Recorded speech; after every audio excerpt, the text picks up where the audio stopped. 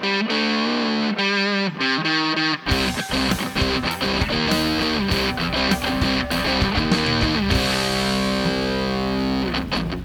to the Get Offset podcast. My name is Andrew. And I'm Emily. And my voice is trashed. And mine is not. Because I was at NAMM. And I was not. Man, my voice is like all tore up. Like I can sort of hear it in my head, and I know like I'd be scared. I'm scared to listen back to what this like episode intro is going to sound like. Because I've been editing some of the clips I recorded, and I can tell which day it is, depending on how hoarse my there's like a clear delineation. For day one, my voice sounds great. Day two, it's like okay, like I don't know, maybe and like day three, it's like I just got straight strep throat, like full on voice is just gone. So next time, cough drops. Cough drops would have been a good idea. Coat. I definitely found myself like trying to like swallow in vain, like no matter how much water I drank, my throat was just dry. Well, water doesn't hydrate. I think we all know that. Well, I tried. Water is free. Water is free. Throat coat's cheap. Tea's pretty cheap. Yeah, but then you have to get hot water. That's true. People charge you for hot water, and that blows my friggin' mind. Yeah, well, I real quick, but I got a Brita filter water bottle, and that was probably the best thing I got because then I didn't have to pay for water on the floor, which was pretty nice. So, anyways, so this is our NAMM episode, this is our NAMM episode. This is an episode where you'll get to hear what do you call it? Retrospect? No. Well, there will be a little bit of a retrospective. I'll get to share a couple, like an NPR kind of. Yeah, walking around the floor. Yeah. So if you listen to our shows from the Tacoma Guitar Festival or the Vancouver Guitar Festival or Summer NAMM, I imagine it'll be kind of in that vein. It'll be in that vein. We've got a handful of interviews both inside and outside of the floor, depending on how much my guest wanted to have an excuse to get out of the barrier of noise. But some fun stuff in there, a couple of serious highlights. But before we get into that, first off, I want to shout out our sponsor for the whole trip, Covenant Cables. Woo, good folk. Good folk indeed. Thank you to Andy and all the rest of them beautiful chaps for supporting the show, for sponsoring us. And it was super great to hang out with them while I was down there, and looking forward to hanging out with them when I'm back up here. For those of you who don't know who Covenant Cables is a cable company, and not like, the I watch TV cable company, but guitar cables. They make great guitar cables at seriously reasonable prices for what we're looking at. So they're also just really great people. So yeah, I mean, I'm one of their artists, and I've been for a while, and you get a little nice little discount. I got everyone in my band 35-foot guitar cables, so we can all roll into the crowd. I'm not an artist for Covenant Cables. I'm an enthusiast, and I just could not be more excited that they sponsored the trip to NAMM. Yeah, that's nice of them. Local homies. Local homies indeed. It was super cool to see them down in LA/Orange County. Most of it was in Orange County, but we did party in LA as well. It was a good time. Cool. Those are places I've heard of. Those are places I really enjoyed being back down there. I used to live down there for a while, and I felt very much at home, especially when I hit in and out the moment I got off the plane. So, is that the last thing you did before you got on a plane as well? It was the last meal I ate, yeah. Yeah. They don't have one in the airport? That surprises me. Nope, not in the airport. So before we get into this episode, a little bit of housekeeping. I believe we're like giving some stuff away. Is that what's going on? Yeah, we're giving away a limited edition pink grazer by our friends at Dwarfcraft Devices. Again, my favorite weird pedal. And after I shamed my singer on last week's episode, she was like, "You can put it on your board." I'm like, "You say that now."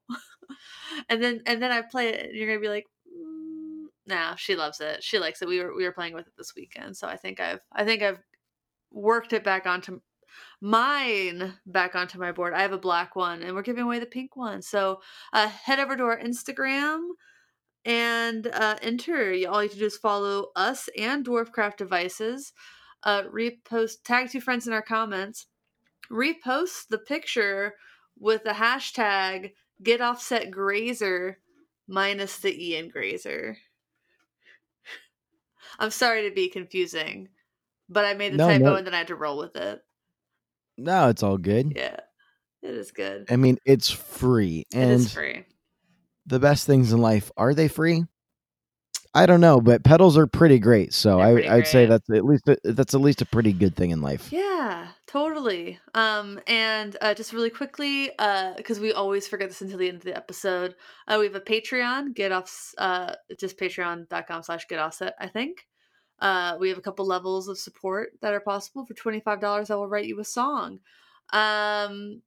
Leave us a review on iTunes. It's really helpful for us. And subscribe to our YouTube channel. I'm so close to 500 subscribers, Andrew. That is so radical. Yeah, so close. I'm like 15 away. No, it was really neat to walk around the NAMM floor and talk with everybody about the demo channel and how much success we've had this fast. And it was one of my favorite experiences, like recurring throughout NAMM, was like, oh yeah, this is what our numbers look like, and seeing people's eyes just light up with oh shoot. Like, you've only been doing this in September? Right? They like the numbers, huh? They like them numbers. All right, so let's dive headlong into this episode. Ahead of you, there are interviews from some of my favorite people in the industry. There's an interview in there that I've been wanting to get for a while. There's actually several interviews in here that I've been wanting to get for a very long time. I know there's one that we tried to get this summer, so I'm glad we finally got it. Yep, there's that. Let's just say this. Right up front, we got an interview with Robert Keeley that I've been wanting to get for multiple years. Like, before I started this podcast, I knew that this is going to be what I wanted to talk to him about the moment I met him. So without further ado, I present to you Robert Keeley and the rest of my experience at NAMM. Woo.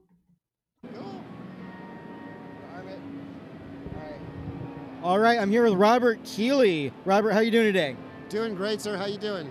I'm doing great. A little starstruck. It's great to finally meet you. I've got a question for you. What high school did you go to?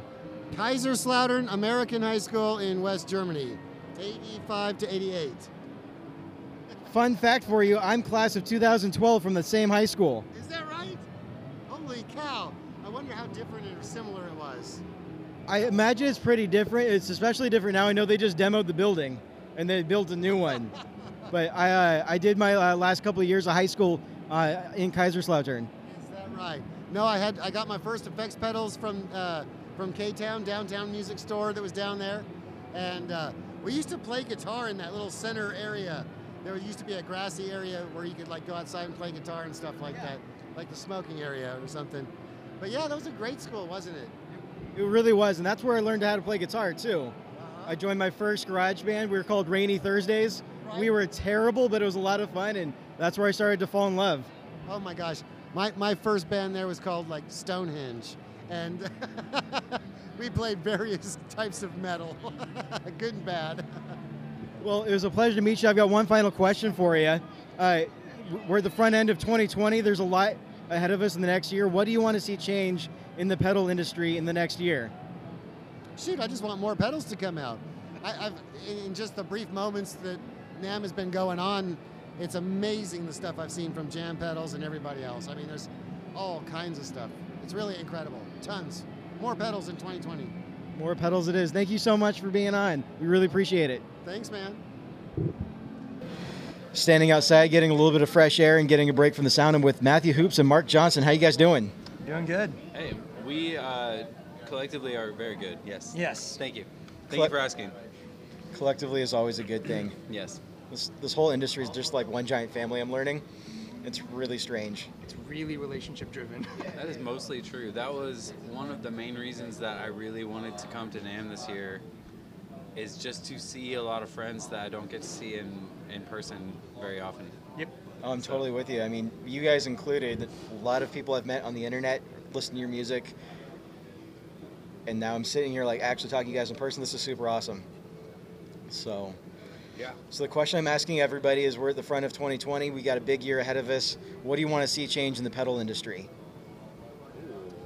I mean, 2020 is clearly the year of sliders. Sliders. yes. Sliders, yeah. All the Old Blood's got faders. the new the faders on the new pedal, and Maris Chase Bliss collab and Chase Bliss Benson collab. So I'm gonna cut everyone off at the pass. I'm just gonna buy 6 Ibanez Echo Shifters and call it a day. Yeah, there you go. That's gonna be the next like hot vintage pedal. The Echo Shifter. Yeah, look out. That- Buy them up now. There we go. An Echo Shifter modified with an expression input, so you can Yes. use the Old Blood slider. There you go. That would be cool. More Yeah. sliders. That's 2020 is the year of sliders and or phasers. And then they're going to have to do a flying pan rehoused with faders. Anything that we can put faders on. I've actually recently commissioned a 1981 DRV with only faders. Yes. It's in process. Yeah, but it's the bypass switch is also a fader. It's really just a 0 to full wet You can blend. kind of turn it on if you want. That's a good one. Yeah, I'm trying to think of what I would want. I keep waiting for people to get sick of amp modeling, but it just doesn't go away. I have good news for you. Yeah. As somebody who cut their teeth on fake amps on Instagram for the last 4 years, Yeah. I in the last couple months have been telling everyone I am finally sick and tired of amp modeling. All right. I got a Benson Vinny, and now I've realized that anything that you have to plug into your DAW to listen to is dumb. There you go. I shouldn't say No, that it's, on a podcast. it's crazy. It's like the funniest. I mean, I've been using digital modeling since the 90s with like pods and like Amp Farm and like, you know, all these things. Yeah, But I don't know. It's just like I like the idea of like having a little headphone setup. I love like the Boss Katana headphones. Yep. Oh my gosh. I think those are super fun. I The think new like Waza headphone ones? yeah, like they sound that. amazing. Oh yeah, like that's what I'm like into as far as like modeling. Like that's an amazing use of modeling. Mm-hmm. But I even like think of like the best amp modelers, and I'm like, if I'm ever in a scenario live or in the studio when I can use tubes and speakers and Yep. pedals and cable, you know, just like Yeah. it's if I can do it that way and like microphones, Yep. if I can have all of those, I would never choose the digital version of that. Right. I just won't. And so, though, to me, I would like to see all modeling move to like practice based and you know Yeah. just kind of like screwing around at your house. Some You know, Instagram videos, and that's about it. Yeah. It's Yeah. funny you say that I would vote because for that even, yeah, last like- few months I've been really like kicking myself. Should I just get rid of my amps and go for something digital? And I haven't sold them yet. And one of the things I'm searching for here is I've only played with a handful of digital modelers. Can I find something that's going to sound decent enough for headphones that'll make me feel okay if just an all-in-one solution? And I don't know if I'm going to be convinced. We'll find out. Tomorrow's going to be my demo day to start listening. Okay. The Iridium's dope. Yep. My advice, I was just talking to a friend of mine about this yesterday, actually, because he's got like a Fender Twin and a JCM head and cabinet and all this stuff. And I was going like, I mean, if you really need like an at-home solution with kids and Yeah. all that stuff, if you have an amp that you just aren't that married to, that like you don't like enough that you're considering switching to digital, just sell your least favorite amp, buy an aux box. Just buy an IR loader, a load box, that kind of Yeah. thing. Because then you can still use your real amp and bypass the speakers completely, except for when you need to go into the studio or play live Yeah. or whatever. The Oxbox does seem nice. It's also a lot, but It you know, is a lot, but it's so nice. It adds some realness in some Mhm. real tubes. And, Right. You know, some actual circuitry is. Yeah. I can see that. I also really like the direct out option on the Vinny, because Okay, you can run yeah. the Vinny into a cab sim, and that, I mean, the Vinny's so That's a- quiet that you can do it either way. I had talked to Chris actually about releasing an amp that is, you know, full tube regular amp that also has a cab sim. like built into the chassis. That would be Yeah, dope. like out. Yeah, that one's just got the just like you got your 8 ohm out or your line level out. But even just the line level out, so like convenient to go. I still want my tubes, but then I can run it. I can downstream it to stereo wet effects and a cab simulator. Right. I mean, I talked to Grant from Big Ear about this. You know, like when he did his NAMM display, we really started looking at, because we were looking for a headphone specific setup, and we wanted to have tubes and speakers, and I forget what You guys ended up with the Hughes and Kettner ones, Use right? those Hughes and Kettner ones, but yeah, we literally couldn't find. There's not a lot of options. No, it's besides really limited. doing an amp with an aux box, Yep. which is very expensive. Yeah, you're looking at like, you get a cheap, decent head, you're still spending $2,000 per setup. Yeah. Which Like, for some it's- folks, that's great. I'm not your average praise and worship musician. I don't have that much money. Yeah, you don't have an extra like $17,000 for a new guitar rig. Yeah, I know. Yeah. great. Yeah, and there's also no joy in like the Kemper stuff for me, so I can't go that route. And Yeah, it's one of those funny things where I hear people use it and it sounds good, and Yeah. I'm always like, yeah, if you want to use that on a recording or in a live scenario, that's great. I definitely see how it makes sense for like metal bands that Yeah. are Oh, yeah. constantly fighting like buzz And gain before feedback and- yeah, all sorts Yeah. of. I totally get like how it makes sense for them, and also like, it's not like I think that Mesa Boogie or Soldano are cool anyway, so like, yeah, you might as well play a Kemper of it, you know, or a, Right. you know, whatever heavy sounding totally. Diesel, Wagner. I you think know. I think a lot of that stuff. I think a lot of the like big box modeling stuff reminds me of some of those companies that make the like clinically perfect version of a Fender guitar. Yeah, like yeah. it's like a Telecaster but engineered by NASA. Yeah. And I just find myself going, I don't want to play a perfect thing. I want to fight with it a little bit. Yep. I feel like I get most of my like fun creativity out of the fact that like I don't actually know when the Thermae is going to like throw 2 octaves down and have nothing but clock noise. Yeah. But it's more magical, and I would rather do that than use a digital pitch shifting device. All right, I'm going to change the subject a little bit, Sure. and I'm going to plug a little bit. So what I've got here in my hands is a Fox Cairo topper on a DoD expression pedal. I brought it along just to share with it. It's not the Very primary reason why I'm here, but I wanted to get your thoughts and your feedback. It's like a skate deck. I like it. Is it like texture wise and everything? Yeah. Oh, that's cool. That's grip It's tape. like you can, yeah. I like how small this is. I like the I'm- form factor of those little guys.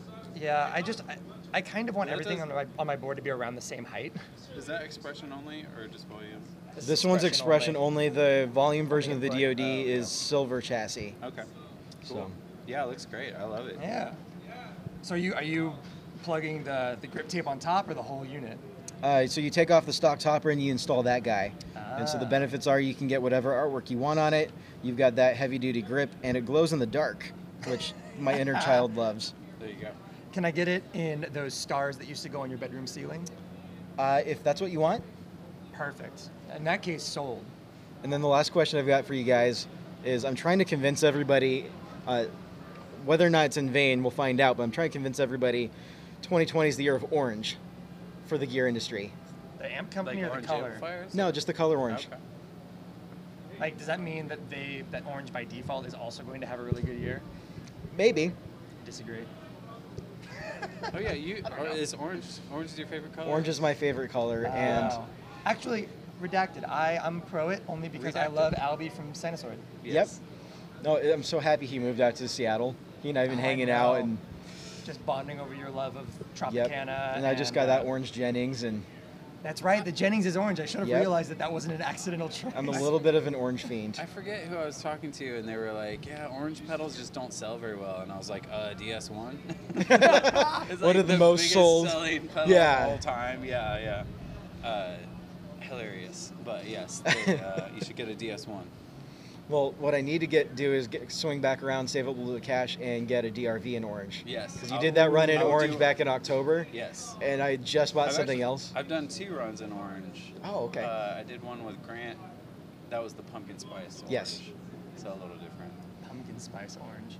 Gosh, I need to get another DRV just to have like another cool color. Yeah. I got King my of the silver colorway. one. I got the white one. Yeah, we need to make a Mark Johnson Oh. signature.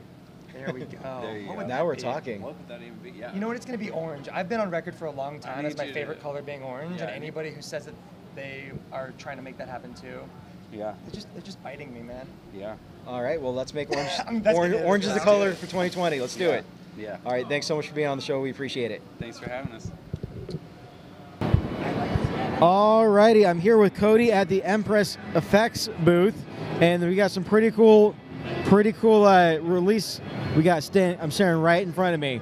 So I'm here with Cody. Cody, could you tell me a little bit about what you guys are releasing right now? Yeah, absolutely. So For NAMM 2020, we're showing the Zoya, which we released as a guitar pedal, essentially, last year, but we've got it now as a Eurorack module.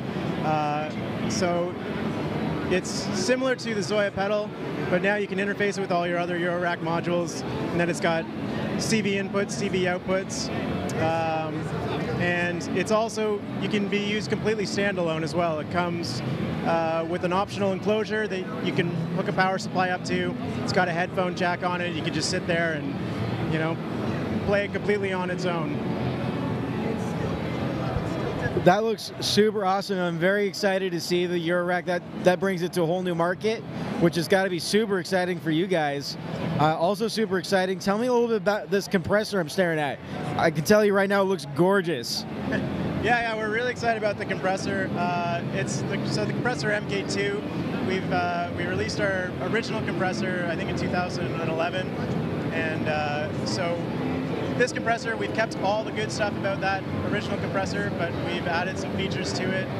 We asked our customer base, you know, the things that they would like to see if we were to do an update of it, and we took all those ideas and incorporated it. So it's a smaller box. That's the big thing. It's a much smaller format, and it's got top-mounted jacks, which everybody seemed to want top-mounted jacks, so you can cram as much pedals beside each other as possible. We've also added a built-in sidechain filter. So all right, for bass guys especially who, you know, they don't want to over-compress their tone with all that low frequency, you can filter 120 or 240 hertz out of the sidechain, so that basically it'll only clamp down on your you know, high frequency stuff. And what else is new about this guy? Yeah, so actually we're releasing it in 2 different enclosures. So we've got this nice blue sparkle here that you see, and we've also got kind of a more vintage inspired brushed aluminum enclosure.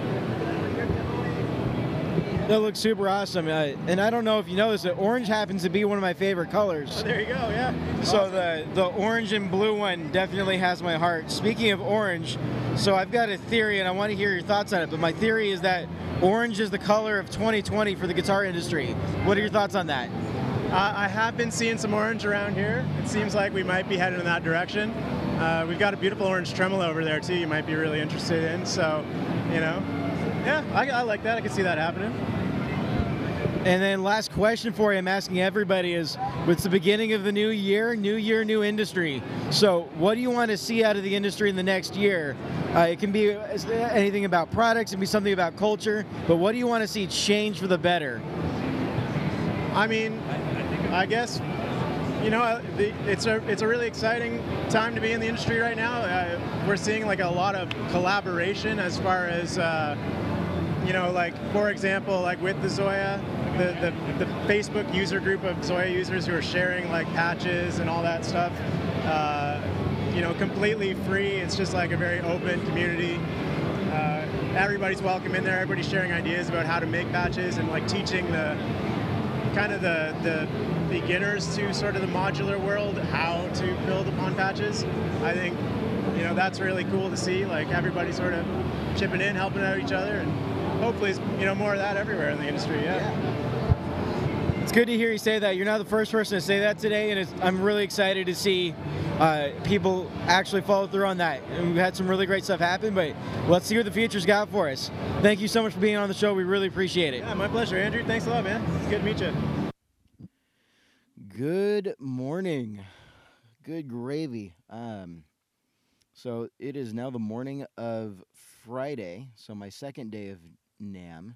I haven't even left my place where I'm staying to head in yet, but got a lot of sleep last night, feeling a lot better. A little bit of a headache, but I think that's just going to be the way it's going to be for the next few days. I've got some aspirin I can take, but just wanted real quick, just debrief a little bit in my head about what happened yesterday and what I'm looking forward to today. We'll see what we get into. So yesterday, I got a couple of interviews, not nearly as many as I was planning or hoping for, but I think that's just part of the adjustment process. I mean, my first time at NAMM was a lot to take in all at once, gotta say. So a little overwhelming, admittedly, but I managed to get my head around the show floor and started to get a little brave to start walking up to people, asking for some interviews, some talking, some networking, actually sitting down and plugging into amps and stuff and playing through what everybody's got to show off. I was starting to feel a lot more comfortable by the end of the day. So some highlights of the day were, gotta say, so awesome to have the opportunity to talk to Robert Keeley for a couple of minutes. The dude is an absolute sweetheart. Really appreciated that. I've actually been looking for a chance to interview him for quite a while because I've known that we went to the same high school for a hot second, and been wanting to drop that connection, wanting to connect with him, and it was good to finally get to see him in person, get to talk about it a little bit, and that was a highlight. Other highlight of the day has got to be getting my Jennings guitar, and oh boy, that was something special. It was super crazy. So I went to go meet with Chad in the morning to go pick it up, and parked. He came out to meet me, and then went inside to this Airbnb that they were staying at, and I walked in, and it's Chad Jennings, Curtis Lambertson, Brian and Bradford from Worship Tutorials. I'm like, oh, so this is the Cool Kids Club then. This is awesome. It was great to meet everybody. It was great to catch up and see Curtis again. Absolute wild ride. Seeing the guitar, I think Curtis got a video of it. I need to track that down sometime today. But he got a video of my very childish, giddy squeaking as Chad opened up the case and handed the guitar to me. I about died. I didn't have a whole lot of words as one of those speechless moments, but I'm so psyched about this guitar. The plan for today, got a couple of meetings, got a handful of people to talk to. Yesterday, I spent a lot of time in the boutique section, but I didn't make it to a couple of the bigger booths that I need to make it out to. I do need to make it to the Fender booth, the Boss Roland booth, and I do need to make it to the Martin and Taylor booths. So it's going to be some of the larger booths for today. Looking forward to it. I especially need to go to the Gibson booth. So I ended up at the Gibson Live at the Grove event last night. Shout out to Cam from Gibbs Sunday for getting me in the door. It was super awesome. So many great performances, and a couple of guitars on stage I think might be prototypes for signature models. I could be totally wrong, but I could have sworn the guitar Emily Wolf was playing looked not like something I've seen in Gibson's standard line, or something that I remember Gibson releasing from a while ago. So either it's an all-ball release, or I don't know, they might be doing a signature for Emily Wolf. I'm pretty excited. But got to catch up with a couple of folks, got to catch up with an old friend of mine I knew from the Guitar Center days. A lot of good chatting, connecting, some great performances. It was a good time. I need to go to the Gibson booth to follow up and to have some chit-chats, maybe a couple of interviews. It's going to be a good time.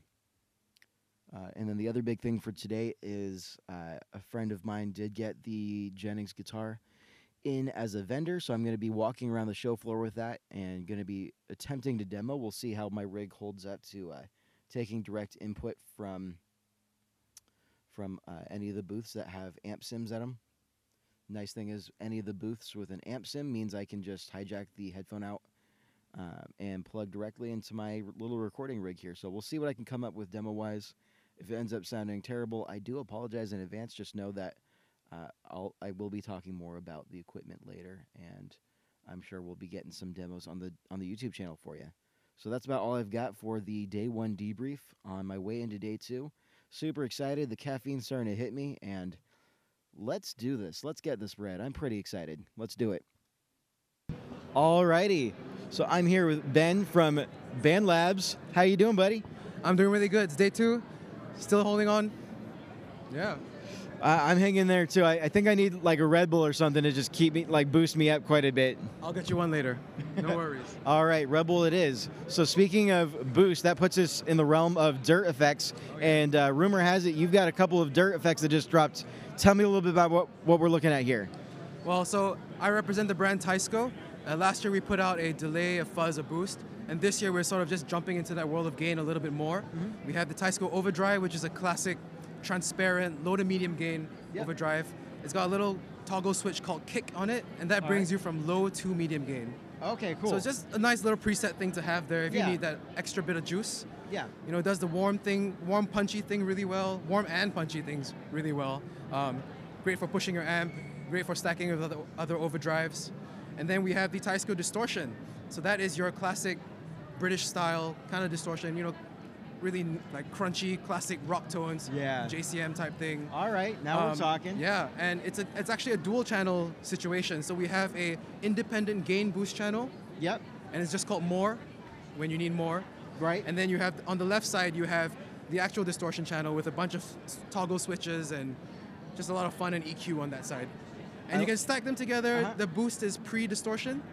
Right. And yes, a lot of permutations on how you can use that one. I love options, a huge fan of options. We all are, yeah. Speaking of just opening up the world of options and possibilities of what you can do, you guys just dropped an interface in a guitar pedal, which is a super rad idea, and that opens up the entire possibilities to connecting to DAWs and VSTs and all the plugins you can imagine. Tell me more about what that's looked like for you guys. I want to hear about price point. I want to hear how people have been responding to it. We're towards the end of day 2 of NAMM. Tell me everything you know about it. All right. So it looks just like a regular pedal. It has 2 inputs, 2 outputs, and then it's got a funny USB-C on the side. And people are like, what is this? At its core, this is a recording interface. So it does need to be connected to a laptop or any other DAW device, like a tablet or a phone. So that still needs to happen for it to work. So recording on the fly, silent practicing, that's all easy. But on top of that now, you can bring your studio-grade plugins to your live rig. That's all possible now. Like everything from like the latest Neural DSP plugins. Right. You can now bring like Nolly from Periphery and his gent tone to your gig with one pedal and your laptop. It's all you need. It's also an effects routing monster for another different reason. It has 2 dual mono inputs, but dual TRS outputs. So that allows you to do a whole ton of things. You could be running one channel into a stereo amp setup and the other channel into your headphones, direct to front of house, to a pair of studio monitors. You can do all of that. Or you could be sending dual stereo together to 4 amps. You could run channel A through the front of your amp and then channel B through the send return of your amp and have different plugins run on both of those channels. So you could have your drives on channel A, you could have your wet effects on channel B. And that's literally just one pedal and your laptop and your amp, and that's your performing rig. Yeah. I'm a huge fan of like wet, dry, wet rigs and any amp combination rigs. You got one amp in the left and one amp in the right. All those permutations, I just love that wall of sound you can get, especially with like different delays and reverbs. You just get absolutely massive with it. Yeah. So, dude, that's really awesome. What's the price point on that going to be? Price point on the interface is only $129. Okay, $129 is really, really good. It is. I mean, you know, at the end of the day, we're not going to claim that this is some Apollo Twin interface. It's not. You know, it's a basic interface, but it's catered specifically to guitarists. Right. And that's why we want it to be accessible to everyone. You know, whether you're a beginner starting out at home, writing your first song and looking to track guitars, you know, or whether you're on the road and you're suddenly hit with inspiration and you need something on the fly to get the next idea down. You know, that's all possible now. And well, and that's totally accessible. I could see this being really great for churches and praise and worship folks, because a lot of churches are running silent stages, and this is the kind of thing where you could get full control over, even you could just send that signal to front of house and run your DAW at front of house and just let your front of house engineer run all of that. Yep. There's just, we haven't even discovered all the possibilities with the interface. So we were actually rushing out the full manual before we launched the product at NAMM, and then we came up with like 13 different scenarios on how to use it, and they were like, crap, we can't design the whole manual in time. Right. Let's just cut it down to 6 first, and then we'll just update it later. Right. So yeah, it's been really overwhelming that to have this technology and put it into a pedal format, and just figuring out along the way what this thing can do for everyone. Right. Yeah. It reminds me of a Princess Bride quote from Inigo Montoya, where he says, no, there's too much. Let me sum up. Yeah, pretty much. Overdrive, also 129, very accessible price point. The 2-channel distortion, 149. 2 channels for 149. That sounds like a deal to me. All right, so I got a question for you here, and I want you to hear me out before I finish hear me out. Let me finish the question. So 2020. I don't know if you know this, but I'm a huge fan of the color of orange, specifically orange. And I've got this crazy wild theory that 2020 is the year of the color orange. What are your thoughts on that? Am I crazy, or you want to see more of that? I think crazy is not a bad thing. I think you're almost there. I mean, our new Overdrive is yellow, but the undertone under that yellow is orange. So that's what we've got on the pattern. And yeah, I mean, crazy is not a bad thing. You're almost there. I mean, Teisco is almost in line entirely with your vision. Yeah, and a huge fan of that. So, you know, I always love being called crazy. It makes me smile because it's totally true. I own it fully 100%. So we're January of 2020 right now. Big year ahead of us, and I'm probably going to see you next year at Winter NAMM. Yes, you will. So we got a year. What do you want to see change in the gear industry between now and then? I mean, there's a lot of different ways that you go with this question. I'm going to leave it pretty open-ended. Take it away. I mean, I've got a bunch of things just going through my head right now, but I think collaborations on the rise is really exciting to me. I mean, a few years back, we had the JHS and Boss Angry Driver, right? That thing happened. And then this year, we have Chase Bliss and Maris with the Automaton. And it's like, oh my God. And then there's the blooper as well. And that's a collaboration between a demo artist and a builder. It's not even 2 builders. So it's wild, like all these collaborations that are happening. There's even a compressor on one of the pedal boards in our booth by a brand called Collaboration Devices. And it's an amazing, amazing compressor. There are tons of engineers and musicians that were involved in creating this. It's a VCA-inspired compressor. It's killer. It's killer. It's got the meter and everything. So like, it's definitely on the rise. You can sense it across the industry. So I'd love to see more of that. In terms of like user interface on products, I think sliders are making a comeback. Yep. Actually, I don't even know if they were a thing before, but sliders are happening. So one of my favorite bass builders right now, her name is Lisa Ellis Hahn, and she works out of the Sadowski workshop actually. All right. And her preamp, her 3-band preamp EQ, sliders. And then you have Old Blood Noise Endeavors with their new expression pedals. The expression slider. That's only like $40 too. It's like nothing. Yeah, it's crazy. And only a few years back, you know, I mean, you do have like 10-band EQs and all that. They have sliders too. But then J-Rocket came up with their IQ compressor, and that had the compressor, the blend, and sliders as well.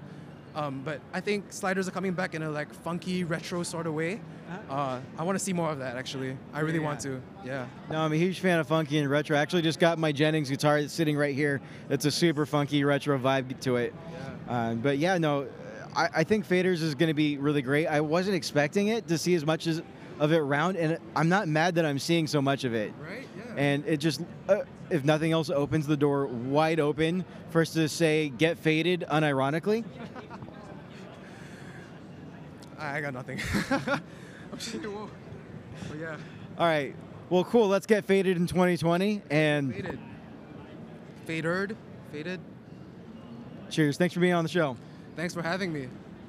It's me here with Rick Matthews. You want to tell me a little bit about the Futurist? Yes, the Futurist is a BPM generator and MIDI controller that we're really excited about. It can do a lot of cool things. And apparently, it's much smaller than a lot of people think. A lot of people thought it was bigger, you know, maybe a little bit bigger than this, but it's compact. It can fit on any board. Look at all those features, and boy, does it shine. Yeah. Woo! See, I also thought it was going to be a lot bigger than that. I feel like it's like Terraform 2.0, because everybody thought that Terraform was going to be massive. And then we all saw it, and we're like, oh. That's so cute. It's so cute. So tiny. That's exactly this. And really the idea was to create stuff that was compact. It wasn't going to take up a bunch of space on your board, but you get a ton of features. We do it a little bit differently. You know, we got some cool artwork going on with this thing. The finish, I mean, gosh, it looks like $1 million. You got 3 different MIDI outputs. You got 3.5 millimeter, you got 5-pin, you got USB over here. The USB can do MIDI, it can power the Futurist, and then you'll also use that to update the firmware and to edit all of the presets and everything on this thing, so you can do it from the comfort of your computer. I didn't realize you could power it over USB. And what USB jack do you decide on? It is this one, which I said wrong earlier. I believe it's just a mini USB. It's not a Type-C. I'm spacing. It's a mini USB. We're going to include one with the pedal. So when you get it, it comes with a USB cable, so you don't even have to worry about that. There you go. No more digging through your own cell phone chargers trying to figure out some way to hack something up to make it work. That's awesome. Yeah. All right, so help me out here. The whole idea of this is you wanted to re-engineer what MIDI looked like for folks and make it really accessible to folks like me who don't have a lot of experience. So how did you do that?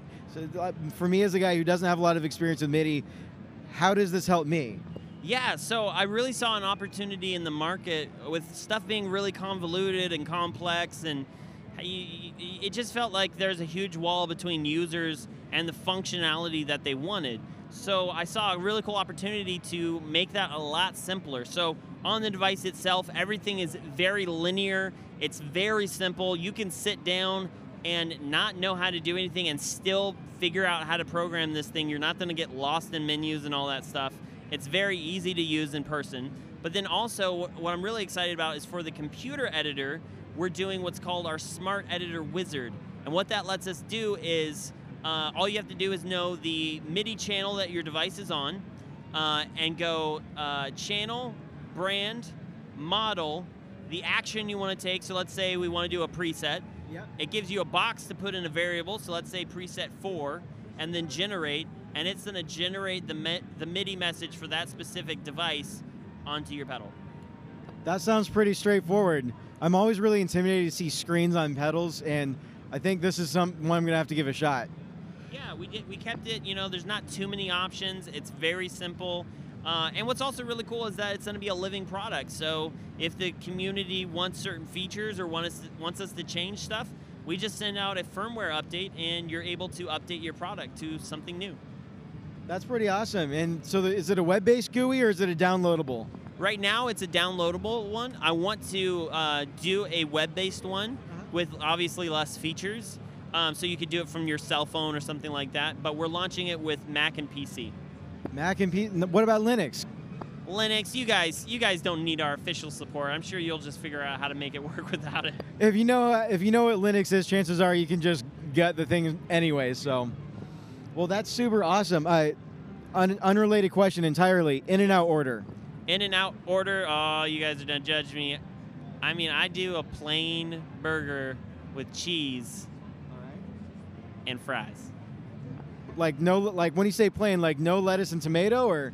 I don't like lettuce, I don't like tomato, and I don't like any weird sauces. I'm a super picky eater. Fair enough. But the beauty of In-N-Out is it still at that level, it still works really well. Oh, it's so delicious. It's so good, especially the French fries. We do In-N-Out, and then there's always like a Chick-fil-A within a block. So we do In-N-Out, and we get Chick-fil-A, and we eat them at the same time. 5 calories in one dump, that's the way to do it. All right, well. I have a question for you. Okay, which would you rather do? Would you rather float 10 feet off the ground and be terrified of heights? Or would you have to crawl on the floor, but you could play like Matteo Sasato? Crawl on the floor. I'm already short, so crawling on the floor is it's really only a few inches farther down. Works out pretty well. My question for you, here we go. It's dueling questions. Yeah. I have this weird theory that 2020 is the year of the color orange. What are your thoughts? Go. I think orange is a very strong front runner. We've seen a lot of good candidates this year. And, ultimately it's going to come down to who has the most endurance, who has the most desire to win, most fight. And we're going to see who does the best and who comes out. But, yeah, I wouldn't be surprised if orange came out the winner. I think orange has got to be a winner. Your turn for a question. Go. What is your favorite cartoon animal? Perry the Platypus. Easy answer. Either that, you know what? Let me go a little old school here. I take that back entirely. I'm gonna go with Rufus the Naked Mole Rat from Kim Possible. Okay. A little old school, but that's my childhood. You're a Kim Possible kid. That's cool. Call me, beat me if you want to reach me. That's the way to do it. I say that around the office. I actually say that around the office in my day job, and people just look at me like I'm smoking something. It's been a long day, but that just made it worth it. So. All right, we're gonna change the tune up just a little bit here. I got a question for you, and we're gonna leave it super open-ended. Take it wherever you want. 2020. This is January. We got a long year ahead of us. I'm gonna see you next year at Winter NAMM. Between now and the next time I see you here on this floor, what do you want to see change in the gear industry for the better specifically? I mean, for me personally, I'm really excited about the concept of MIDI going to the 3.5 millimeter jack, which is why we are supporting it on this. You're starting to see companies like Boss, Wampler, Empress, all move to this, and to me, it's a no-brainer. I think it's such an improvement on something that's been kind of dead and boring for a long time. And so that I'm really excited about because I think it'll be a big improvement for people's pedal boards. Oh yeah, because those 5-pin jacks are just so huge. I mean, you've got one on there just for. Put that up on the camera and for reference, a 5-pin jack versus a 3.5 millimeter jack. Just think about how tidy your cabling's about to get. Yeah. Because all these single footprint pedals and everything like that, you could fit an in and out jack with way more room than you could a 5-pin jack. But can you fit an in and out double-double? Oh, you can fit an in and out double-double. There's always room for a double-double. There's always room for a 3x3 right about here. With animal. My standard order used to be a 4x4, but then I realized I'd like to live to the age of 50. So now you're gonna live to the age of 60 with a 3x3. 57. It's like 27 plus 30, so that's sort of like the 27 club. It's hip enough, but still okay, I had kids. This is great. All right, well, thank you so much for being on the show. Yeah. We really appreciate it. And to everybody live at Matthews Effects Innovators, we love you guys. Take it easy. All righty, so coming to you from NAMM, I'm here with Yvette Young. How are you doing today? I'm doing great. Pretty spent after an entire day, but still got a little bit of gas. Yeah, it's my day too, and I'm gassing out. I need to go get some caffeine in me. But today is a super special day for you because what are we staring at right here? We're staring at my new signature Slime Green Sparkle Talman. And this is super awesome. And am I seeing like orange speckles in there? Yeah, there's a bit of orange, there's like yellow, there's green. I basically wanted it to kind of have depth, so I wanted to have different bits of sparkle in there. But yeah, I wanted something kind of flamboyant since I believe the Talmans have been discontinued for a bit and now they're like relaunching it, so I kind of wanted something very eye-catching for that. Oh yeah, eye-catching, super awesome. And you also have an orange sparkle that, I just love the color orange as a general rule. So I've been a huge fan of that. Well, maybe, So, all right, so open-ended question for you. We're at January 2020. We've got one more year until Winter NAMM next year. What do you want to see change in the gear industry between now and then? I'm going to leave it very open-ended. Take that wherever you want to go with it. Change in the gear industry. I guess I feel like the gear industry is just very oversaturated and it's kind of hard to stand out. I don't know what it's like to be someone who works for a company trying to stand out and have a product that's unique. I just think from a consumer standpoint, a lot of people feel pretty overwhelmed by all the choices out there. And I think, I don't know, sometimes people, there's not enough information out there over what's good and what's bad. And I think a lot of people think that expensive means better. And from my experience as a musician playing different pieces of gear, I find that price has nothing to do with it. So I guess maybe this is a very long-winded way to say this, but maybe I hope people depend less on hype and popularity and go out and try things for themselves and make informed decisions for themselves that suit what they want sonically. No, that's something I can totally get on board with. I think something that I realized, we talked a little bit about this before we hit record, but yesterday I walked in, I started to feel this real sense of there is so much going on here and a little overwhelmed. And I'm someone who considers myself a little bit of a gear buff. I spent a lot of time going down this rabbit hole and learning as much as I can about it and realizing how much depth there is, and realizing also that a lot of it's just it's smoke and mirrors, and some of the best folks that are making stuff right now are not the ones you would think. But it's really exciting to get to try it all here in person and to see what that looks like. I wish it was a more appropriate environment to try gear. I had to try out an acoustic guitar today, and they're like, "What do you think about the resonance?" And I was just like, "I can't hear over this guy blast beating right now. Like, I don't know." Right. You just have to fight the urge to say Tonewood is a lie, which it's not, but it's just one of those. What do you even say at that point? Yeah. But NAMM is certainly the place to check out all the cool boutique pedal companies. I think that's where I get excited, and also I really like synths and keyboards, things like that. So. And you play a really killer piano. I've listened to your piano EP a couple of times. It sounds really great. So, on the subject of pedals and whatnot, something that I've seen a lot this year that's really surprised me is how many direct listen options in headphones there are, as opposed to amps, which has been really nice. But you also do you have any thoughts on direct options? On what options? Like direct amp in a box kind of options, cab sims, anything under that branch. Amp in a box. I don't really use much of that. I mean, on the road I use the Yamaha THR. I don't think that's it's kind of like a practice amp, right? Yeah, I like that one. The built-in chorus sound is really nice. I actually was super inspired by that set, and I wanted to actually use the built-in chorus to record, but it didn't work out. I've got 2 more questions for you. So, do you want the softball, goofy question, or do you want a more introspective question? All right. Goofy question. So this is super green, and there's a reason why I called out the color orange in it, is that I've got this really strange, wacky theory. I personally really love the color orange, and I have this theory that orange is going to be the color of 2020 in the guitar world. I don't know if I've seen enough to convince myself of that yet, but I'm trying to convince other people. What are your thoughts on the color orange in 2020? I love orange, and I have plans, maybe.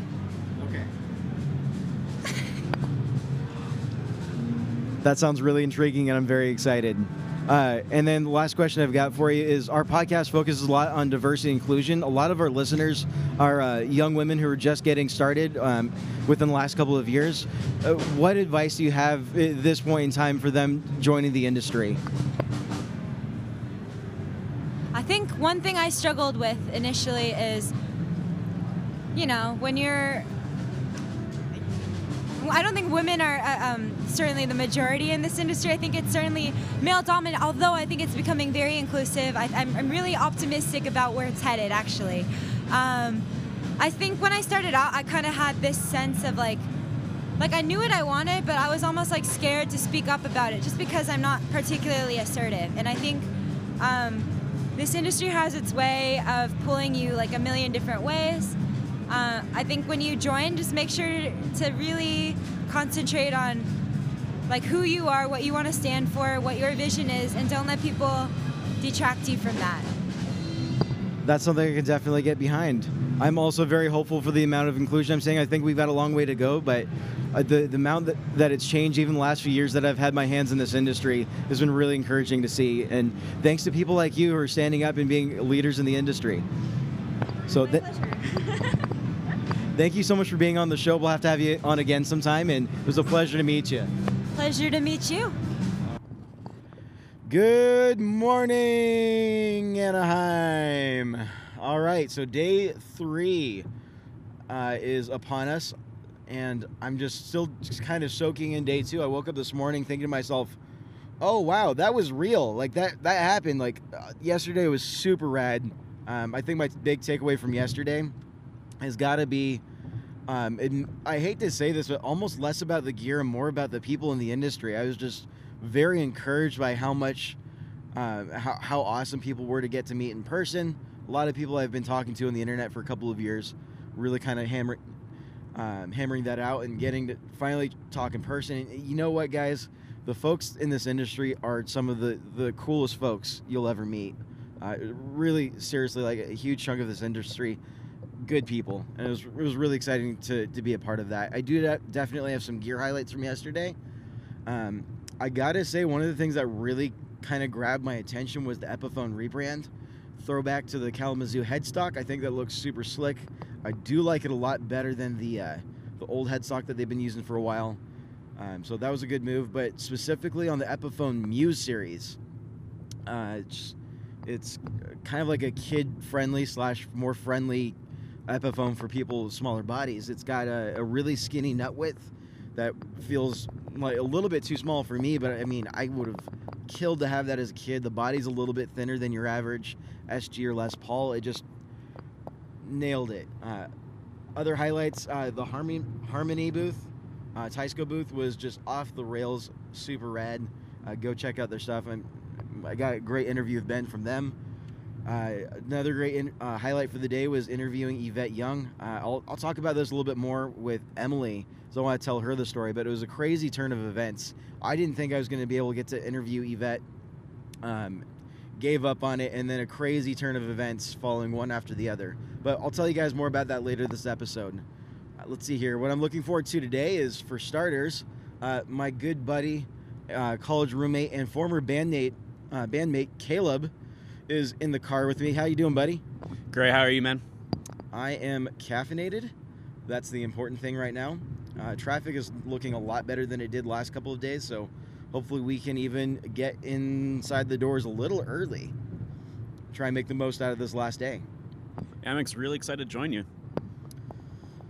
So let's see here. Highlights of what I'm looking for. Oh, I forgot to mention yesterday, the other super cool thing I saw that blew my mind is Fender is doing noiseless Jazzmaster pickups, and for the new American Ultra line. And I got a chance to pick them up and take a look, and they sound great. They look great. Everything about that build is just the epitome of what I love about offsets. So they absolutely nailed it. It's refreshing. It's not a historical Jazzmaster. It's definitely a new take, but it's a take I can get behind. I'm definitely a fan. Today, let's see here. Man, there's still, the crazy thing is there's so many vendors on the floor, I still haven't gotten through everything. Today, I definitely want to hit Old Blood Noise Endeavors. I need to find the Maris folks, go say hi to them, and go check out some of their stuff. I've got a running list of people I still need to grab today, but after I grab the last couple of interviews and saying hello to folks, the plan is to just enjoy the rest of the day. I've been spending more time talking to people than I have playing guitars the last couple of days, which has been incredible. I think I'm just going to take advantage of this day, plug in, make some noise, and for fuzz's sake, I just got to do it. So, well, that's what I've got going in. We'll see how today turns out. Until later today, I guess. All right, coming to you from NAMM with the Chase Bliss folks. How you guys doing? Good, man. How are you? Doing good, man. So you guys have these two new products out I'm staring at right now. They're absolutely gorgeous. Tell me a little bit about them. Yeah, so these are the first two pedals that we're releasing in our new format, the Automaton line. And this was the first one. We announced this one actually last year at NAMM. We've just been working really hard on refining the hardware and getting the circuit just right. This one is a collaboration with Benson Amps. I'll show you the back here. It's based on, coming in hot. It's based on the preamp pedal that he released last year, which is, I believe, the front end circuit of his Chimera, with FETs instead of tubes. And we just added a bunch of features to it. So parametric mid-range from our Condor EQ, selectable Q range. We added a couple other diode options to the preamp circuit, so you can get a few different kind of characteristics out of it that way. There's a really awesome fuzz circuit that can be open or gated, kind of like Fuzzface, Woolly Mammoth sort of thing. And then both of these pedals, the Automaton format, is fully automated controls, so they can save presets on board. And when you recall a preset, these are actually motorized faders. They'll jump to your preset positions, and all of these buttons have an LED ring around the outside to kind of indicate what state they're in as well. So that applies to both of these guys. That one should be out sometime like mid to late May. Almost ready to go. We're just like refining the last little details. And then this guy is the second one in the format. This is a collaboration with Maris Effects, and also our first stereo pedal that we're coming out with. This guy just... What's What's the price point going to be on this guy? Because I really want it. We don't have a price point or release date quite yet. These are like the very first prototypes that we're showing off at the show, so there's still a little ways to go as far as like R&D and finalizing the hardware, that sort of thing. We're hoping to be able to release it like late summer is kind of the expected date, but nothing concrete quite yet. Gotcha. Yeah, we did just announce the price for this guy. It's going to be $749. This one's a stereo platform, so it'll probably be just a little bit more than that guy, but we're going to try to keep it in that same general ballpark. Yeah. Awesome. Now, question for you. So I've got this crazy theory that 2020 is going to be the year of the color orange. What are your thoughts on that? And are we going to see any orange pedals from you guys? Maybe another addition to the Automaton line? I love that theory. Big fan of orange. There's no immediate plans, but you never know.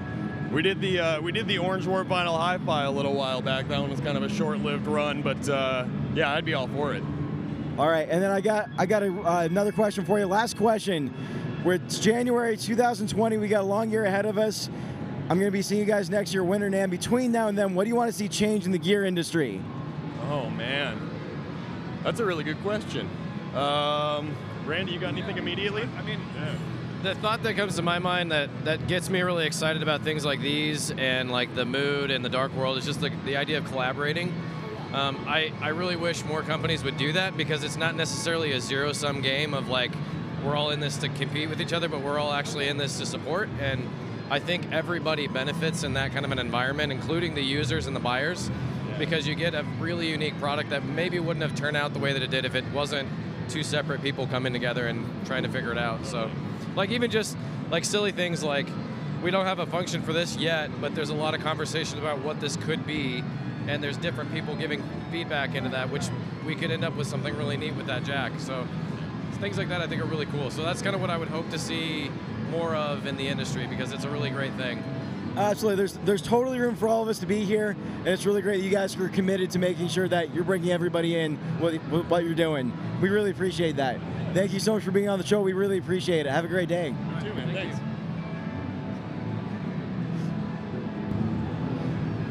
All right. Check. 1 2 1 2. We're seeing it. All right. So I'll edit this into the video, but we're about to go see Earthquaker Devices, and I've been talking to a few of the folks over there and trying to get to the bottom of this crazy story of how I ended up with doodles inside of my Avalanche Run V1 and my data corruptor of just massive dick monsters. So let's go find out. Sam is the one who does all the doodles, and supposedly that's our culprit. So let's go find out. All right, so if you don't mind, I'm going to record. We've got you on camera. Okay. I'm Andrew. I'm with the Get Offset podcast. Hi, what's and up? I've been looking for you for quite a while. This is going to sound really strange. Maybe 3 years ago, I ordered a couple of guitar pedals through my Guitar Center employee discount. Right. And I made a request for a personalized doodle. Is there any way you guys could do that? And I ended up with something that was hilarious, and I've been trying to figure out why for the few years now. Okay. Any of this ring any bells? I have done a lot of doodles, but I kind of remember, it probably depends on what day it was. You said it was like 3 years ago? It was like 3 years ago. Do you have any idea, before you look at the photo, what you think it might be? Either a cat or something kind of vulgar, maybe. Very vulgar. Does it have bad words? Sort of. So here's what we've got. Oh, those are the flappy titties. Yeah, no, those are my flappy titties. Oh, that's what they are. So this is the flappy titty penis monster. Uh-huh. So those are dicks. Those are tits. Free the nipples. Yeah, fart. Oh yeah, I fart you. Uh-huh. Yeah, you suck. And yeah, I remember you, Andrew. Yeah, you suck. Yeah, the titty. Uh-huh. I was really into drawing like weird dick titty monsters for a while. I've kind of switched to cats because we have like, children and stuff that are getting stuff. But when we have a special request, I do really awesome titty. Usually for the guys around the shop, I do that too. Yeah. There's a lot of like dicks and titties. Yep. It's been a subject of conversation for quite some time, but I'm never selling those ever. They're just amazing. You can't because they have your name on them. Yeah. Well, it's really nice to meet you, man. It was really nice to meet you. Yeah. Thank you so much for Thank the doodle. Yeah, Appreciate it. anytime. Send them in. Usually I prefer to get like a Taco Bell gift card or like some pizza gift card in the mail too. Don't send a taco because that'll be like really soggy and gross by the time. But if you What if it's wrapped in foil? It depends on where you live, because I'm in Ohio, so if it's like coming from like Cleveland, yes. If it's coming any further from Cleveland, no. So probably not a Seattle. No, that would take too long. Maybe like a baklava or some kind of sweet thing would be good still. All right. Well, I've got a lot of Earthquaker pedals. I'm sure I'll find something. Yeah, bring them in and sell. Yeah, don't sell them, but bring them to me and I'll do more doodles for you, man. I can keep going vulgar. Like, don't worry. I'll do it so crazy, man. All right. Well, thank you so much for being on the show. We really appreciate it, and we'll see you around. Thanks, Andrew. Nice. And that is why my voice is gone. Because I kid you not, like I had to really cut down. Like I there's definitely interviews that didn't make it in there, which I kind of feel bad about. There's just so much, and more than just what I got on record. There is so much that happened off the microphone. It's absolutely insane. I just spent a lot of time talking, and I had the absolute ball of my life. I had the ball of my life. And I owe it all to Nam. And I owe it all to Nam. Yeah. If anyone hasn't picked up, we're back with just Emily and Andrew, because I don't think we had like a transition. No, so that was the interviews we've got, and this is sort of like a day 3 / whole entire trip decompression, sort of a chit chat real quick, just to tack on to the end of the episode. I got a couple of additional stories as well as my highlights as far as the gear itself, what got me pretty hyped. Yeah, I mean, you were there. I mean, there were things that I was pretty stoked on just to see, like secondhand, like Teisco's stereo pedal that I know you talked about. Yeah. And everything that Old Blood Noise released looked really, really cool. And Fender's guitars and Epiphone. And it just seemed like a good NAMM. The Game Changer pedal that has the spring reverb and the late, It's the optical wild. spring reverb. Right. The optical spring reverb. That's crazy. And then of course Chase Bliss with their Automatone, which I think is just a really funny name. I think it's Automatone. great. Yeah. With Maris and Benson. Oh Really yeah, I mean stoked on collaborations of the wazoo. I think walking around asking people, what do you see more of in 20? The question I asked everybody is, what do you want to see more of in 2020? And I think of the interviews I included on this episode, most of them all said more collaboration. Mm-hmm. And for all the people I have on camera saying that, I probably 100 people tell me the exact. And no one is like going around telling each other, "Oh yeah, go." Andrew's gonna ask you this question. This is what you should tell him. See if we can get him to buy it. Like it was like consensus. That's just the feeling that we've got in the industry right now. Collaboration is the name of the game.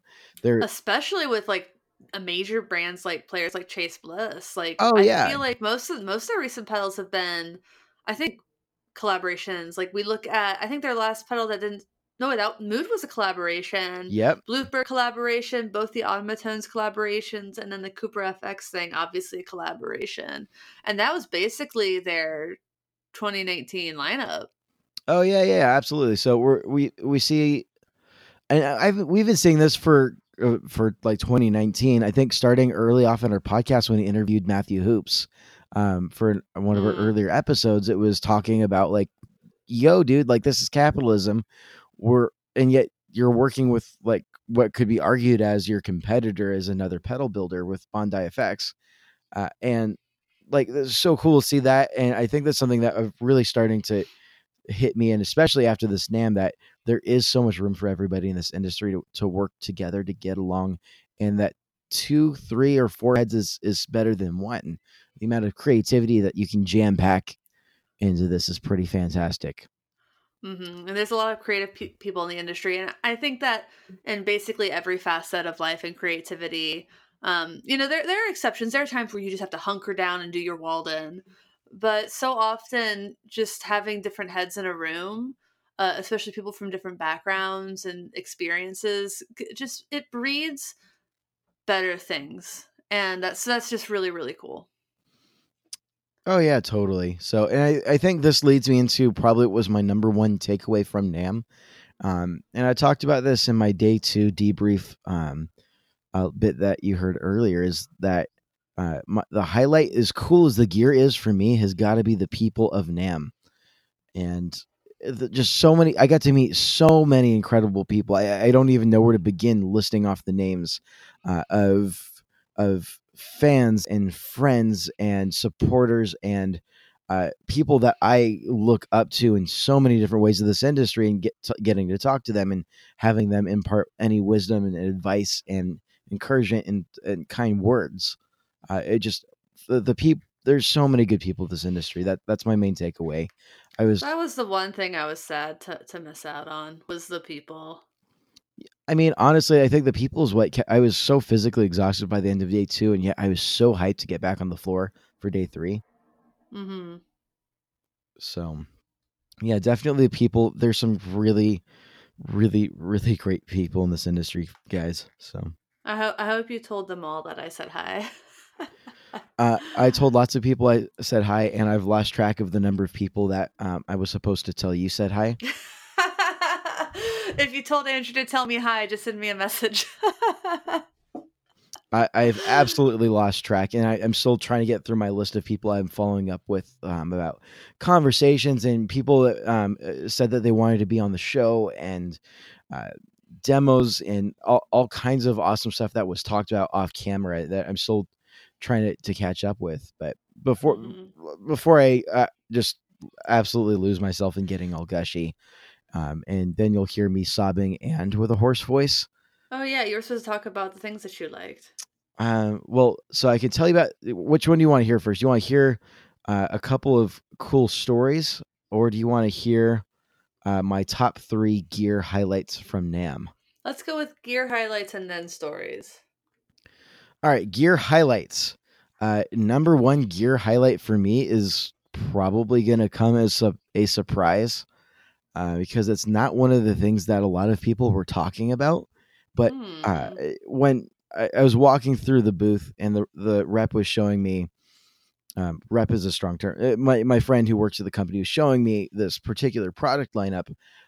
I looked at this and I said, "Oh my goodness, the potential that this has, the implications that this has specifically for younger players and players with smaller bodies is huge." And it was just a very, very well thought out product lineup, between the appointments on the particular guitar and the price point and the colors. I thought it was just, I believe Epiphone has outdone themselves with the Muse series. I've heard people talk about Epiphone, but I don't know if I've heard them talk about the Muse series in particular. Specifically the Muse series. I know that the throwback to the Kalamazoo headstock has got everybody shook, which I think is awesome. I think and is just another signpost that's signaling that Gibson's living up to the legacy that it has, and which is a really refreshing change after the last decade or so. Are they lightweight? Because the scale is just a normal, 24 3/4 scale. Oh yeah. So the Muse series. So here's there's 2 major things about it that make it feel like it's for like a smaller human. Is it's a really skinny nut width. Okay. And then the body itself is like a lot skinnier, so it's not a big fat Les Paul body. And it's got that slim taper neck on it that just, it almost feels like a shredder guitar in that sense. But I mean, it feels so comfortable. My friend Kelly handed it to me and said, "What do you think?" And I immediately was thrown for a loop, because I just sold the Epiphone that I've had for over a decade with this, and it was an Epiphone SG and a big D-shaped neck on it, and it was super top heavy and great guitar. I love the absolute junk out of that thing, and it sounds like the guy that I sold it to is absolutely loving it as well. But when I picked up the Muse series, I immediately thought to myself and said out loud, "This is the guitar that I wish I had had when I was in middle school, high school, Nice. in a growing body with smaller hands that were constantly trying to stretch to meet my." It just felt so much more comfortable. Nice. That's cool. And I know this seems like a really dumb thing to get super excited about, but if we're really honest, though, 3/4 size guitars are frequently not great quality, and they kind of feel too small. And I've been waiting to see more of an in between. The Taylor for acoustic guitars, it's been the Taylor GS Right. Mini for a while now. Has been that perfect 7/8, where like a full grown adult could still feel comfortable playing with it, and it put me very much in mind of that. In terms of the way it felt, I didn't even notice that it still felt small, even though it was a full length. And then other than that, the colors that they have in that lineup are super groovy, super vibrant, would make me very excited to play guitar. And the price point, I think it was like $500 or $600. I'd have to. The SG I'm looking at the site says $429, which is almost unbelievable. Yeah, I mean, they felt and played incredible. Of course, if we're being honest, I'm sure that they like had their techs go through every single guitar that hit the floor of their booth to make sure that they were at top performance. But honestly, if that's what they're getting from the factory overseas and their tech can do it up real quick, I mean, that means at worst out of the box is a little bit not quite as good feeling. And then after a quick setup, you're which is what I recommend anytime you buy a new guitar.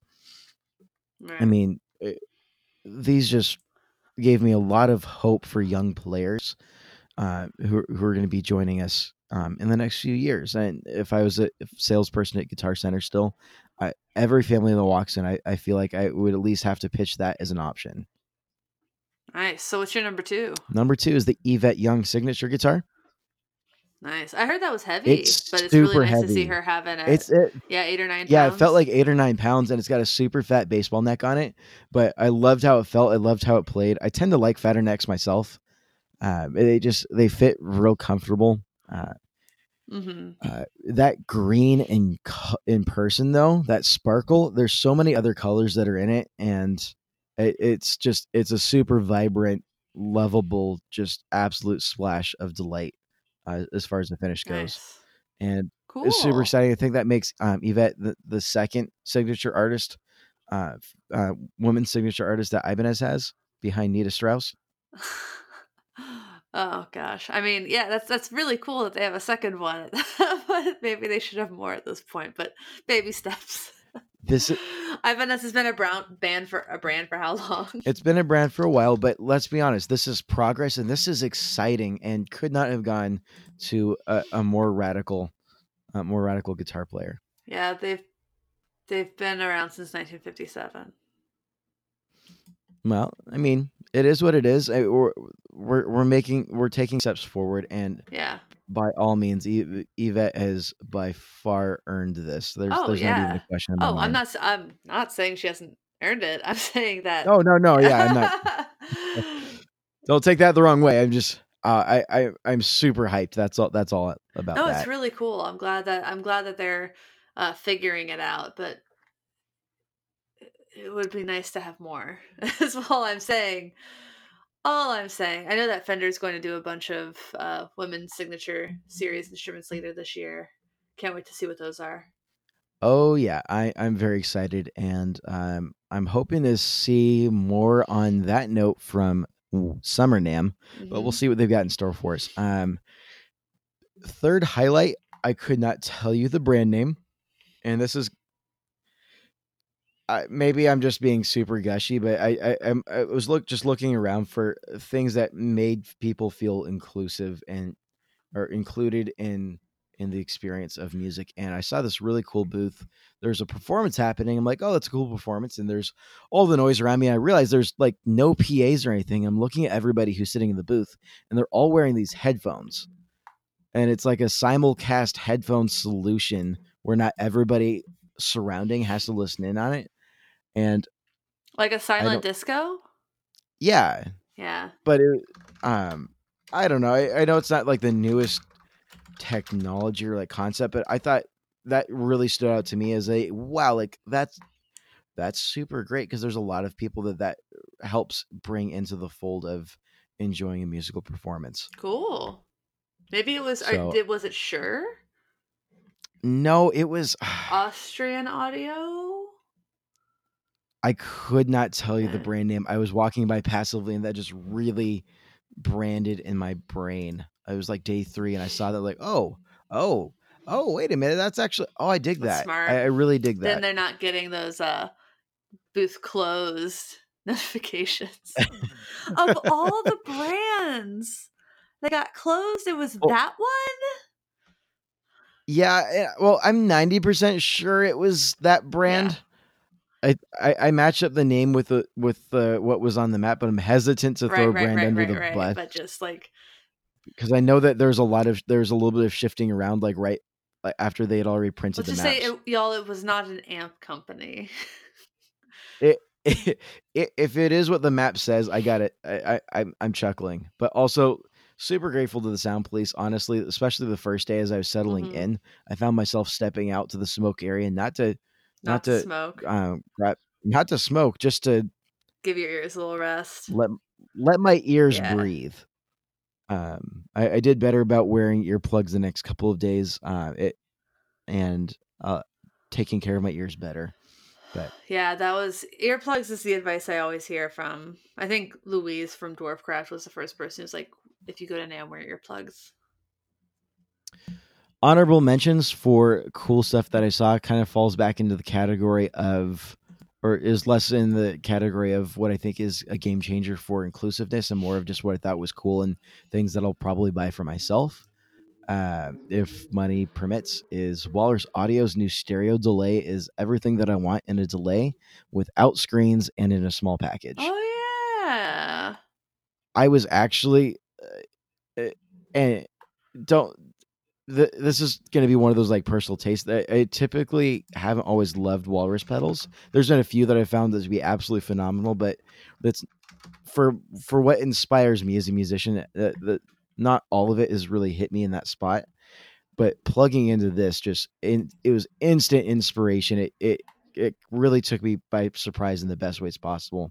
It was really intuitive. One of the things that there's a couple of things fiddling around with it that really surprised me was it's the age, the mod, and there's like a 3-way toggle switch on the left side. And with a tweak knob, so you flip the toggle and then you use the knob to adjust the parameter. And I thought I just kind of assumed looking at you choose one of the 3 to tweak. And no, like it saves like the age of your delay. And then you can swap the toggle over to mod and then adjust the modulation. And it was so fast to dial in sounds, super intuitive. It sounded really great. The stereo was awesome. And also knowing that it does for the internal, it'll do stereo in, some to mono. So that way you could put that at the end of a chain and have the option of going stereo or mono instead of getting just the left side. Yeah, that's important for the stereo pedals.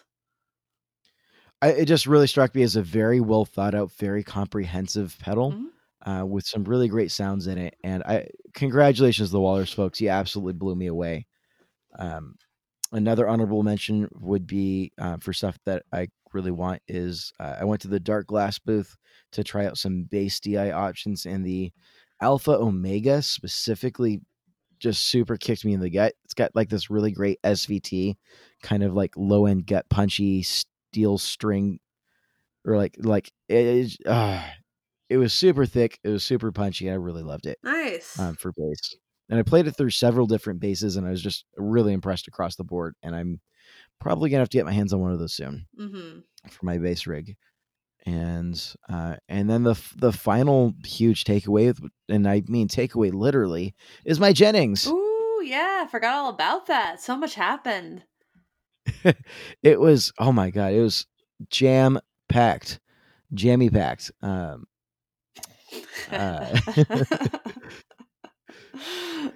Those of you who went to NAMM, you'll understand.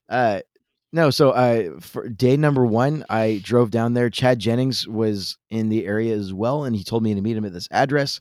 I showed up, I parked, I saw his truck. I'm like, yo, dude, I'm at your truck. Come out. And I was super excited. He came out, gave me a big old hug. It was super exciting. And then I go into the apartment that he's crashing at. And I walk in the door, just so beyond psyched. I'm about to walk into NAMM for the first time. I'm about to get this guitar I've been looking forward to. And I walk in the door, I see Curtis Lamberton. That's funny. Dude. So he got a big hug. I also saw Brian and Bradford from Worship Tutorials, and that was super cool. Great to hang out with them for a little bit. And that reminds me, I need to get Curtis to send me, I think he took a video of me unboxing, an unboxing video of me opening up the Jennings. Cool. It's less of an unboxing, more of an ungig bagging. I was about to say, it sounds like it wasn't in a box, but I get it.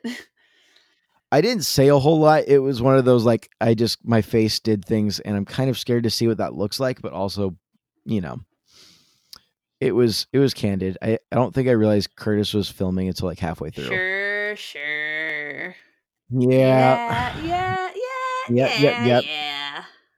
So that was cool. On the way in, randomly, met Ariel Posen. That was super wild. And I was like, okay, so it's going to be that kind of a trip.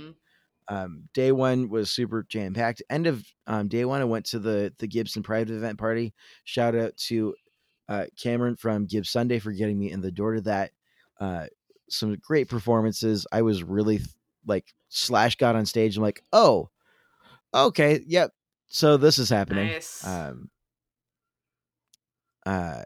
As well as some phenomenal players. I remember Emily Wolf got on stage with yeah, she's a beast. with an Epiphone. And I remember looking at that going, it's her signature one, right? The matte black with the diamonds. Yeah, I think. I remember looking at that. That doesn't look like an Epiphone I've seen before. That's got to be are they doing a signature for her? And then I think Blake Wyland from Tone Mob confirmed it? ? No, it's confirmed. Is it confirmed? Cool. Yeah, I think 2021 release, perhaps. It's a prototype. Well, I was super stoked on that.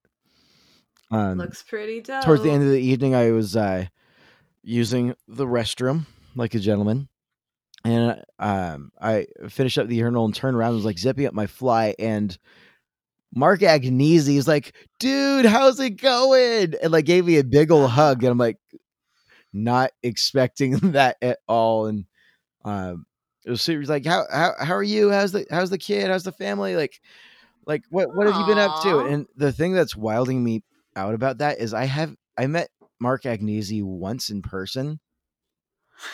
I think 3, maybe even 4 years. It's probably more 3 years ago. Before he joined Gibson. It was during his last year as at Norm's Red Guitars and Tarzana. What a memory. And yeah, that really threw me out. Threw me for a loop. So it's always good to see Mark. Let's see here. Day 2, so you guys heard the interview with Yvette, which is super cool, but let me tell you how that happened. Because that wasn't exactly planned pre-NAMM. So I knew that she was going to do a performance at the Seymour Duncan booth at 2:30 on Friday. I'm like, cool. So I showed up to that. It was it's going to be at 2:30. I showed up early and 15 or 20 minutes early. And of course it wasn't early enough. And the crowd was already jam packed. And I was like, all right, well, I'll stand at the back. And it was a great performance. And afterwards I trying to weave my way up to the front. And I just realized at a certain point, this ain't going to happen.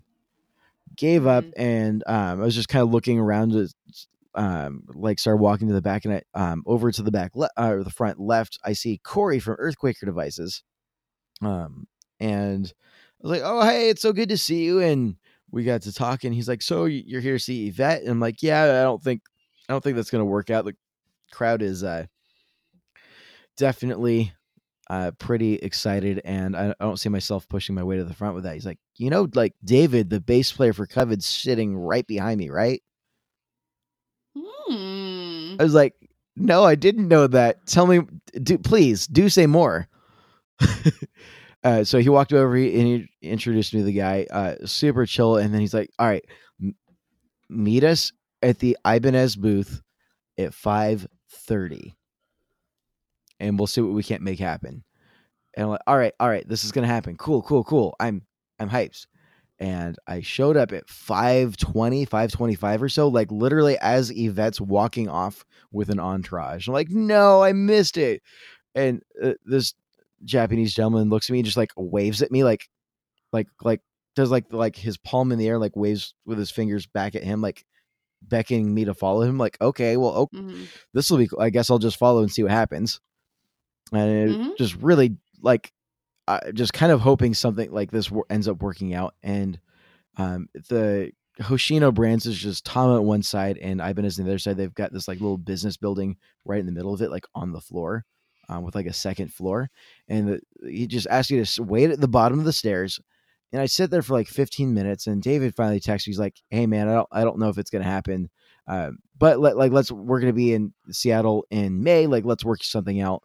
And I was like, cool. It was great to meet David. Super great guy. And so I started like turning everything off and packing everything up. And I get a tap on the shoulder, turn around. It's the same Japanese gentleman. And he says, "Mr. Renard?" And I say, "Yes." He's like, "Okay, you follow me now." All right. I'm like, oh my God, it's happening. So that, yeah, completely threw me for a loop. I was like turning on all of my stuff as I'm like walking up the stairs, like trying to get it all like connected, like an uncabled part of it. Cause it's like 5:30 is basically packing up for the day. Right. And yeah, so I got to hang out at the event for about 20, 30 minutes or so, got some of it on tape, got to chat off tape a little bit. It was a super good time. It was just super cool. I was sitting there just like, whoa, this is happening. Oh my goodness. Do I belong here? And yeah, like it was super cool. She was super rad. She couldn't have been nicer, more supportive. Once I explained to her what this show is and what we're doing and what we're trying to do, she was on board immediately. Yeah. It was a good time. Cool. So well, sounds like you had a blast at NAMM, and borderline sad that I wasn't there, but I had plenty to keep me busy. And real quick, I Okay. just made a comment about like feeling like, do I belong here? And like that kind of deep sense of like imposter syndrome of like, oh my, like I'm here, but like, oh my goodness, and just being kind of overwhelmed by the sheer mass. And I really felt this more on day one. And just to be completely transparent about it, like I definitely like walked in day one and just walked around for like an hour and absolute daze, terrified to say hello to anyone. And I just kind of walking around, and I remember Dan from Reverb was like, "Hi, Andrew," and I was like, "Oh my golly, gee willikers, hi!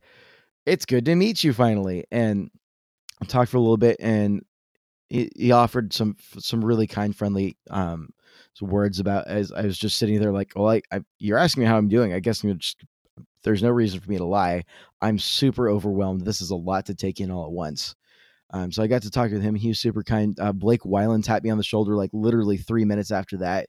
And I was like, oh man, like imposter syndrome's crazy. And he's like, I was like, when does that go away? And he's like, it goes away.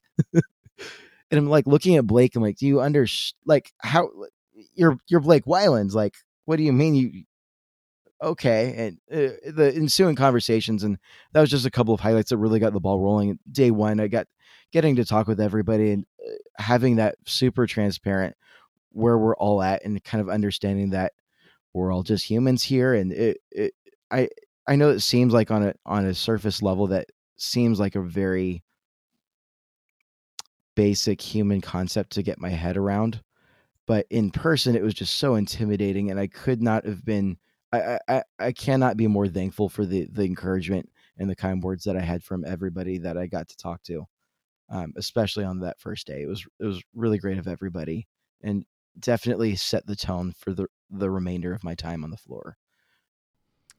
Well, I guess with that in mind, as I think that makes for a great way to tie this whole episode up in a nice bow. Yeah, good gravy. I'm sitting here, and after listening to all of this and soaking it all in, there's just so much good stuff that happened, and I could not be more thankful for the opportunity to have gone to NAMM. Can't wait to go next year. I guess I'll just avoid getting any gushy. Thank you so much for listening. We really appreciate. Emily had to bounce, so I've been Andrew. She's been Emily. Bye.